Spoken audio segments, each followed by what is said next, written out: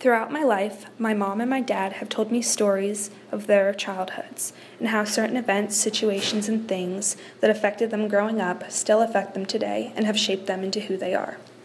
One of my favorites of these stories comes from when my mom was really little. She grew up in a little house in Alabama with her mom, her dad, and her sister Kathy. My grandfather is a very sweet person, but he often has trouble expressing his love and gratitude towards others in a more traditional sense. He frequently sends me emails where he just wants to check in and tell me about a news story that he thinks I'll find interesting, or he'll send me logic puzzles that he thinks I'll enjoy. But he's never been especially good at telling us that he loves us in a more traditional way. For this reason, my mom has some built-up resentment against her father. But when she tells me about certain aspects of her life growing up, her tone changes and she becomes softer and she gets happy and tears up a little bit when she tells me stories like these.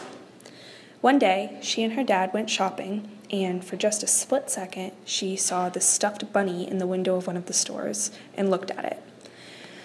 Later, when she went home and went to bed, my grandfather left the house and went out and got her that bunny and surprised her with it the next morning at the kitchen table. This was a time that my grandfather went out of his way to be kind and loving and caring towards my mom, and you can really tell that it meant a lot to her.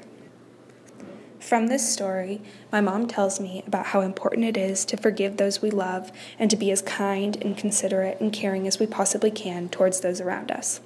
She often talks about what it means to have a full heart, meaning that she knows she is capable of loving and forgiving people despite their flaws and despite their faults and despite the small things that she might not love about them every single second of every day.